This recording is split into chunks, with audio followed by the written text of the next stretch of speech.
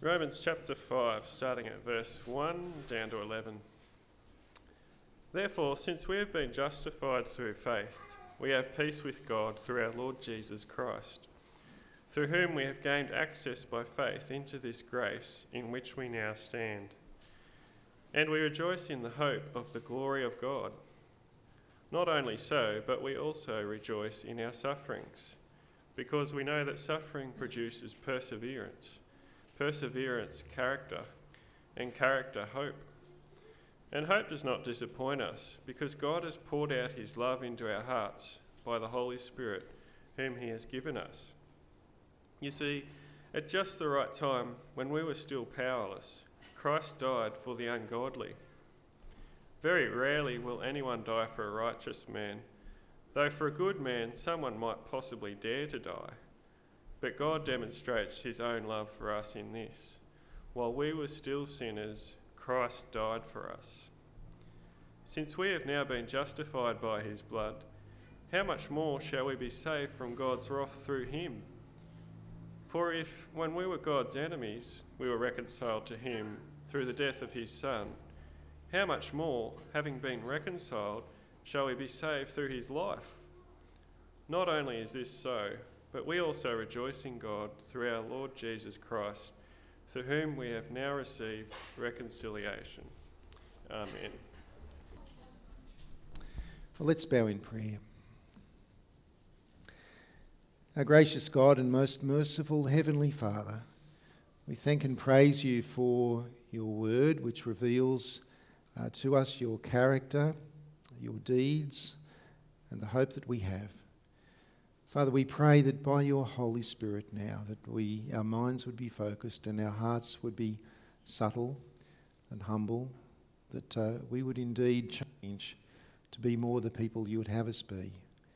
In Christ's precious name we pray. Amen. A couple of weeks ago I met a man in a shop who I kind of had a sneaking suspicion that he might have been a South Sydney Rabbitohs supporter. Why would I have thought that? Was it the was it the green and gold number plates on his car? Was it his South Sydney jersey that he was wearing? Was it his South Sydney cap? Was it his actual South Sydney tracksuit pants that he was wearing, which he pulled up at the ankle to show me his South Sydney socks? He offered to show me another item of his clothing with the South emblem on it, which I declined to look at. Maybe that was the case.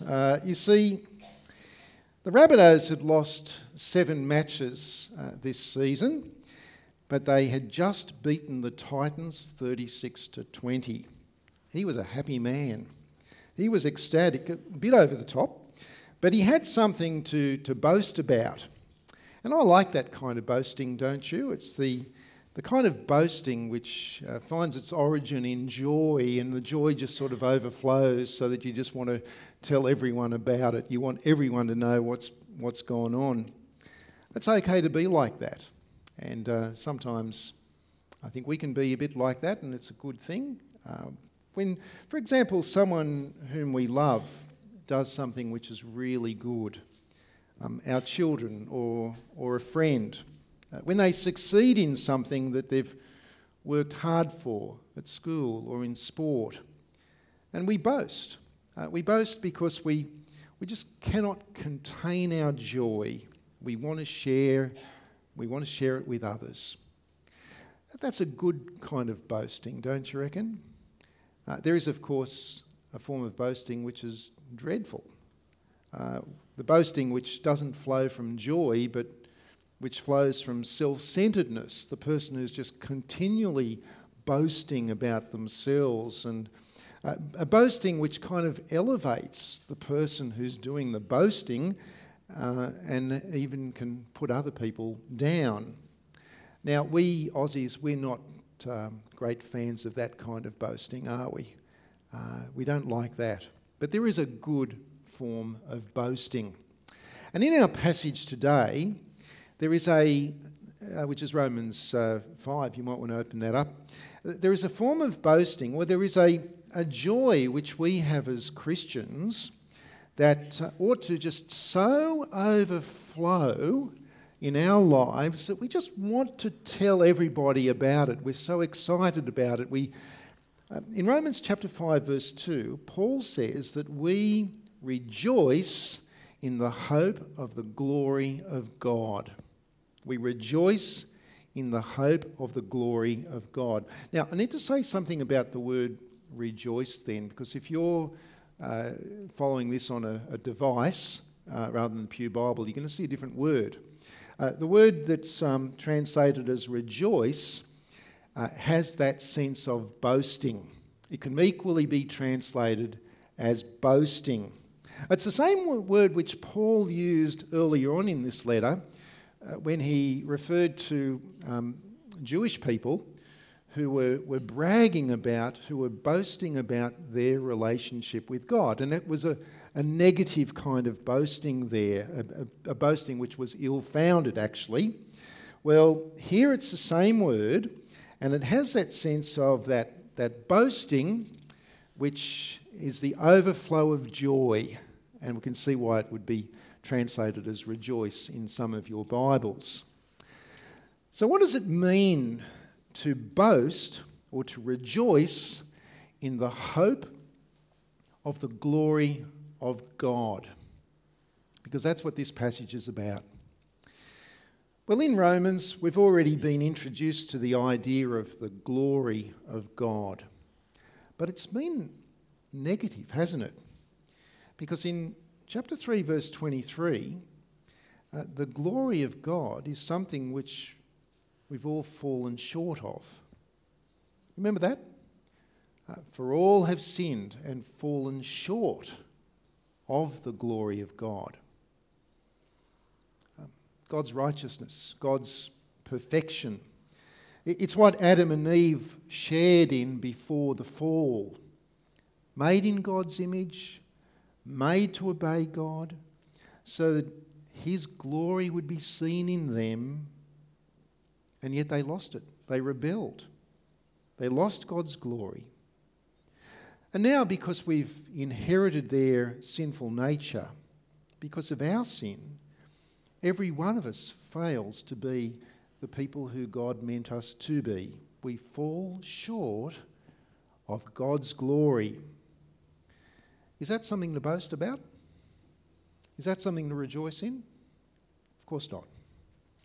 But Paul here speaks of something which is a hope for the future. A future when we will perfectly share in God's glory and God will be fully glorified in us.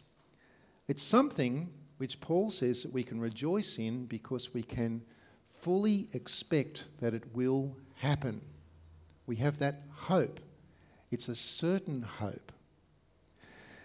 Now, usually it's not a great idea to rejoice or to boast about something which hasn't quite happened yet, because it may not happen. And you might end up being disappointed and embarrassed. You might end up hanging your head in shame.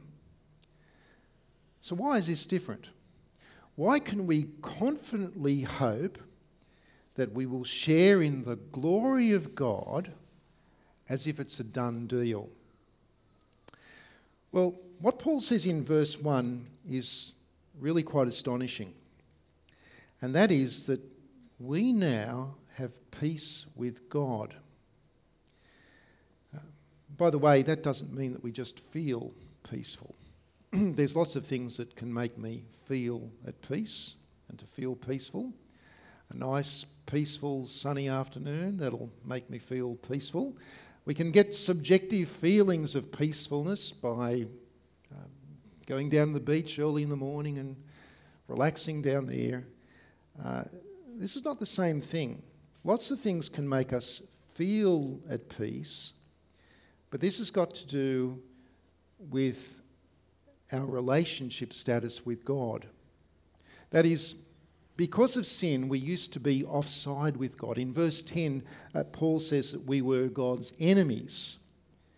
But because Christ took the penalty for our sin, and we trust in that, Paul here is able to say that we are now justified, that we are now right with God, that our relationship with God has changed, so that therefore we are now at peace with God, which means that the war is over.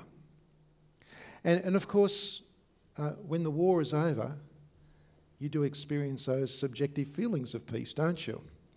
When the objective reality of our relationship with God has been fixed, when we are now at peace with God rather than being an enemy of God, then we can expect to experience the feelings of contentment, of happiness and joy which flow from that. Our relationship status with God has changed. So that in verse 2, we have now gained access into this grace in which we now stand. Gained access. It's great to gain access into things which we previously could not gain access into. And here it's the sense of gaining access into the presence of someone, an access which previously was denied to us. Yesterday, or on Friday actually, at the G20 meeting in Hamburg, apparently Malcolm and Lucy Turnbull, they needed a ride to a concert. Did you hear about that? And apparently there's people protesting in the streets of Hamburg, there's hundreds of people being injured and fires everywhere and all this sort of business. And the President of the United States happened to be there at the time with his beast. You know what the beast is, don't you? That's his bulletproof, grenade-propelling, motorcade-surrounded vehicle. Need a lift? Access granted. Hop on in. So Malcolm Turnbull apparently was quite chuffed that he had gained access, that he could ride around the streets of Hamburg in the Beast with the President of the United States. Something to boast about. Sort of. Sort of. Friends, through Jesus, we have gained access into the grace of the supreme ruler, the one who is the King of Kings, the one who is God, our Creator. Now that is something which ought to give us confidence, ought it not? That gives us confidence in terms of who we are. It gives us confidence in terms of our future. So that we can sing that hymn that goes, "Bold I approach the eternal throne and claim the crown through Christ my own." That's our future. That's our hope. But we're not there yet, are we? And this side of heaven, we live in a fallen world where we go through trials, suffering, sickness, disappointments, relationship issues, and so on. It can be tough to stand firm for godliness. We may even experience rejection because we name Christ as our Lord and Saviour. And when you think about it, if Christian faith was just a philosophical idea, if Christian faith was just just our culture, our tradition, then in the face of sufferings, well, you might as well give up, shouldn't you? I mean, it makes sense to give up if it's just a philosophical position that you hold. Why would you bother standing firm as a Christian and copping and suffering for it if it was just a philosophy or a tradition or a culture? But it's neither of those. It's a relationship with God. A God who is sovereign, a God who is in control of our world and our lives, a God who we have a relationship with, which means that the sufferings and the trials of life actually are used by God to help us. They help us think through who he is, who we are, what he's done for us. They help us to think through what we believe about what is true and right and valuable. Have a look at verse 3. In verse 3, not only so, says Paul, but we also rejoice in our sufferings. Now that sounds weird, doesn't it? We boast in our sufferings. But he says it's because we know that suffering produces perseverance. That is, we dig our heels in, we stick at it. And perseverance produces character. And the word there can also mean provenness. That is, it proves our character, it tests our character, it tests whether or not we're actually genuine. And that character then produces hope. That is, the hope which causes us to stand firm through the trials in the first place, actually through perseverance and character, ends up reinforcing our hope even more so. Now, there are times when I've spent time with Christians who have been suffering terribly. I've spent time with Christians who've suffered from dreadful health issues. I've spent time with Christians who have suffered persecution of a severe type, even imprisonment for their faith. And I've always felt that they have encouraged me more than I've encouraged them, as they've shown to me how they've been able to rise above their sufferings. They've been able to look beyond that horizon, and they've been able to do so with their eye firmly fixed on future glory, on what God has in store for them. Where in Revelation chapter 21, that hope, that certain hope that God will wipe away every tear from our eyes. My problem is this. My problem is I want to grow in godliness, but I don't want to suffer. And yet God refines us through our suffering so that we loosen the grip that we have on our idols, and we look forward to the hope of glory, and we live our lives in the light of that. Which means that rather than despairing, we can rejoice. We can actually boast about our sufferings as we grasp hold of God's purpose for us through those trials, through those difficulties. But still, someone might say, I trust that Christ died for my sins, but I still lack confidence. I'm still not sure about myself personally. I trust that he died for sins, but how can I be absolutely sure that I personally will be saved? I know Christians who sometimes actually struggle with this, and when I've scratched a bit below the surface, I've discovered that the reason for that is because of the sins that they have committed in the past. Sometimes sins which have been profound in the damaging effect that they've had on others, and they struggle to deal with that. And so they ask, I know that Christ has died for sins, but is it valid for me? Is it valid for me to have that certain and sure hope? Or will I be disappointed? Will I be put to shame on the day of judgment? Verse 5. Paul says, and hope does not disappoint us, because God has poured out his love into our hearts by the Holy Spirit, whom he has given us.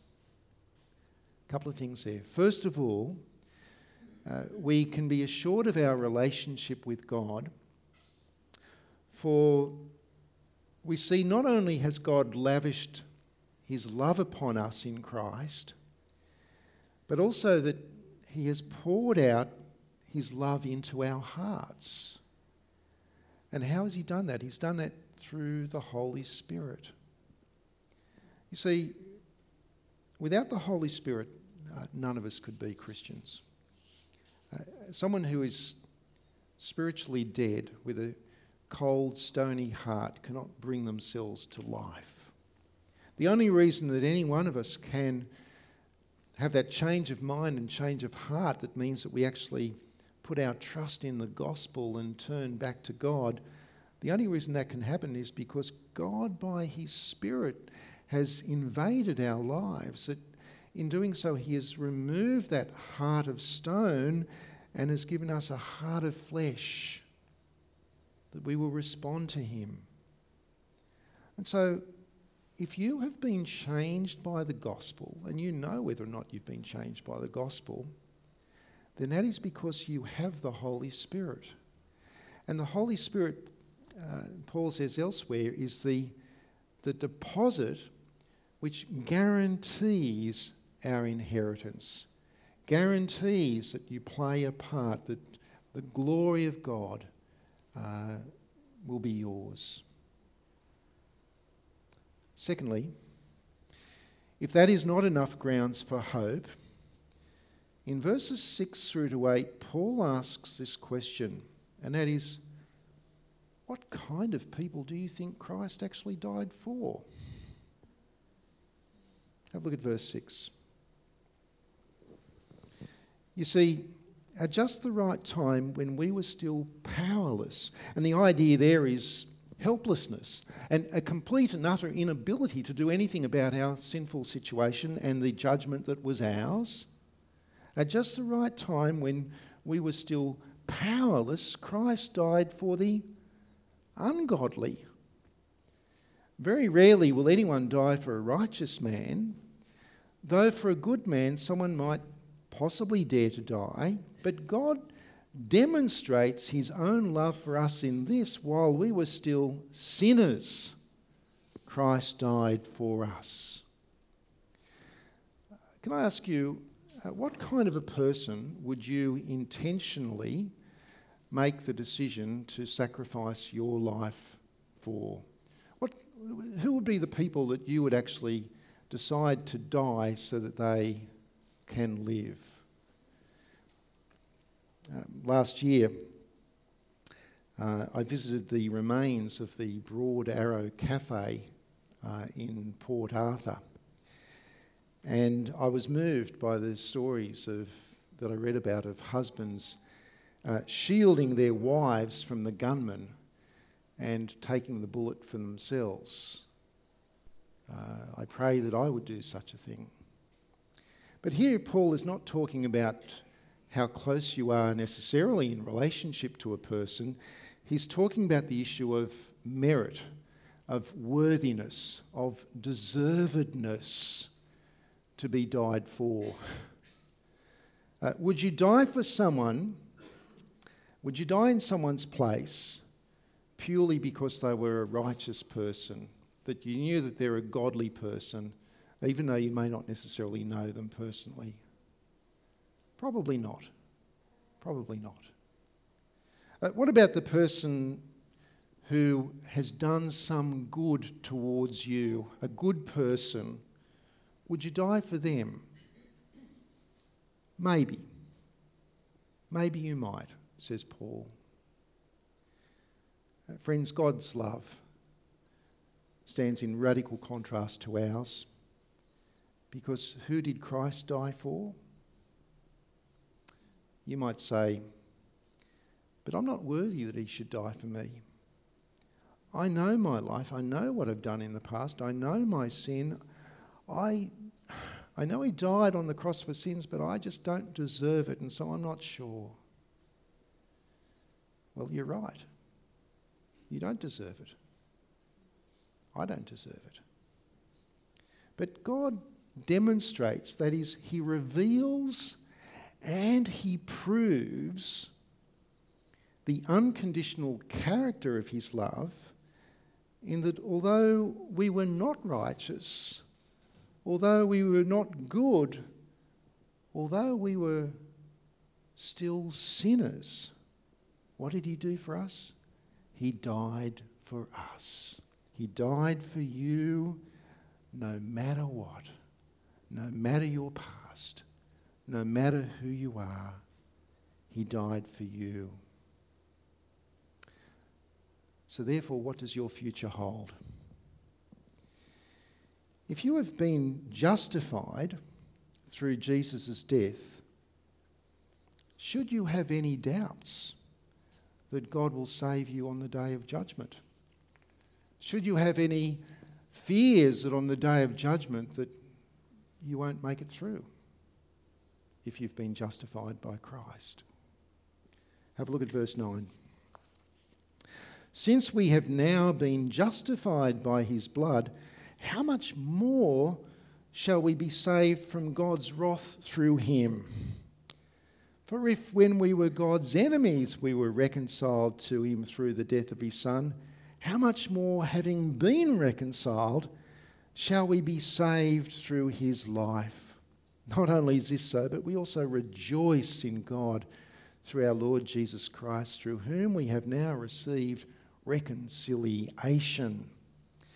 Friends, not only have we been justified, but here in these verses Paul introduces a new term, and that is the term reconciliation.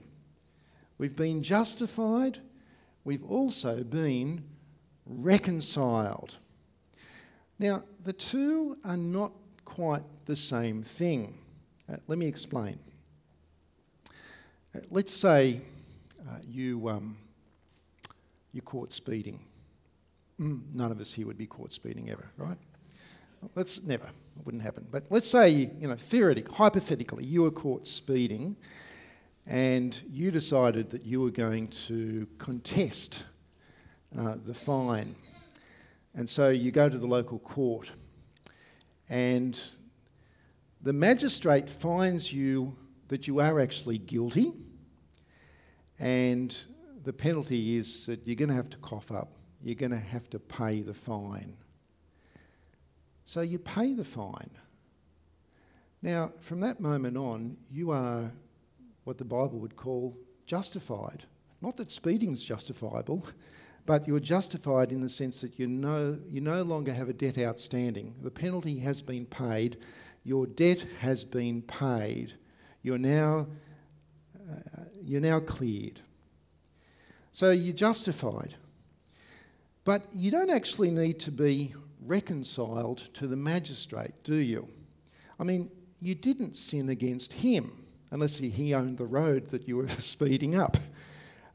He doesn't know you, nor does he necessarily want to know you. It's not personal. And it's the same with many religions. You sin, you go to the temple, you offer up your sacrifice, you're justified. Your debt is cleared.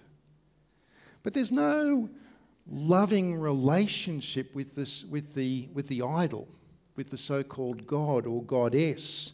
There is no need for reconciliation. The concept of reconciliation doesn't actually come into the equation. But God who made you is relational, is loving. He's actually our judge, and our sin is against him. It's very personal, very personal. So that when he justifies us at the incalculable cost of the death of his Son, it's not just a debt which is cleared, it's a relationship which is fixed, restored, reconciled. We are now reconciled to our God.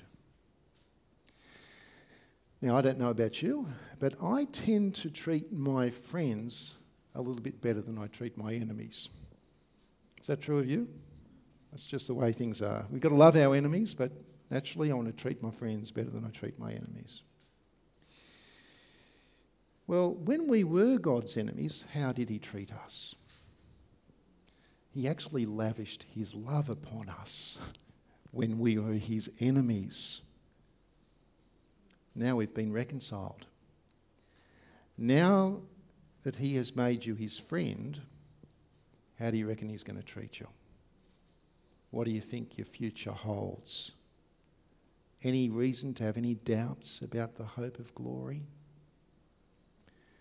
No, as friends of God, all our fears should be washed away. All our fears of judgment, no more. We boast, we look forward to the hope of glory, and with good reason. Already reconciled through Christ's blood, Paul says, how much more will we now be saved through his resurrection life? How much more? In Romans chapter 2, as I mentioned earlier, Paul rebuked religious people, the Jews, who boasted in their own righteousness. They thought, look, we're okay with God. You know, we've got the law, we've got the sacrifices, we've got the temple, we've got the covenant. And we do pretty well at it. We, can tick the box to say we obey all these things. And Paul says, well, you who boast about your relationship with God, aren't you the ones who rob temples? And he goes on with a list to expose that their hope, that their boasting, that their rejoicing was based on a false premise. We boast not in ourselves, but in God. Our boast is in Jesus Christ. Our boast is in the sure and certain hope that we have of God's glory.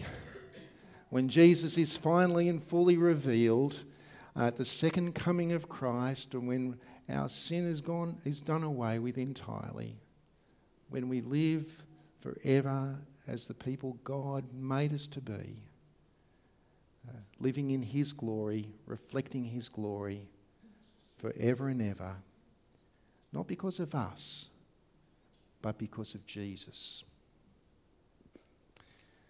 That South Sydney supporter I met, he thought he had something to boast about. And he just wanted everybody to know how good his team was. I can't imagine how he celebrated the following week when South beat the Panthers by 42-14. He must have been ecstatic. What else could he do to... Although after yesterday's defeat, I don't think he's going to be singing Glory, Glory to South Sydney for much longer. But you and I can sing about glory, can't we? We can sing about glory forever and ever. For we have an uncontainable joy which overflows not in the clothes that we wear, but in the confident, contented and joyful lives that we live. As we look forward to God's glory, as we live our lives in the light of that, and as we tell others of that unconditional love that Christ, that whilst we were yet sinners, that Christ died for us, that he died for all who put their trust in him. That's something to boast about, don't you reckon? That's something to rejoice in. That's something to tell the world about. Let's pray about it, shall we? Father in heaven, we thank you that we have good reason to boast, not in ourselves, but in you and in the hope of glory. Father, we thank you for your amazing and incredible and unconditional love, that Christ died for sinners. Father, we pray that our confidence would be built on that, and that we would live our lives in the light of that sure and certain hope. Father, we pray that many, many more people would come to hear about Jesus and put their trust in him, and help us to be the people who reflect your glory so much now that others would be drawn into that trust in the Lord Jesus Christ. And we pray these things in his name. Amen.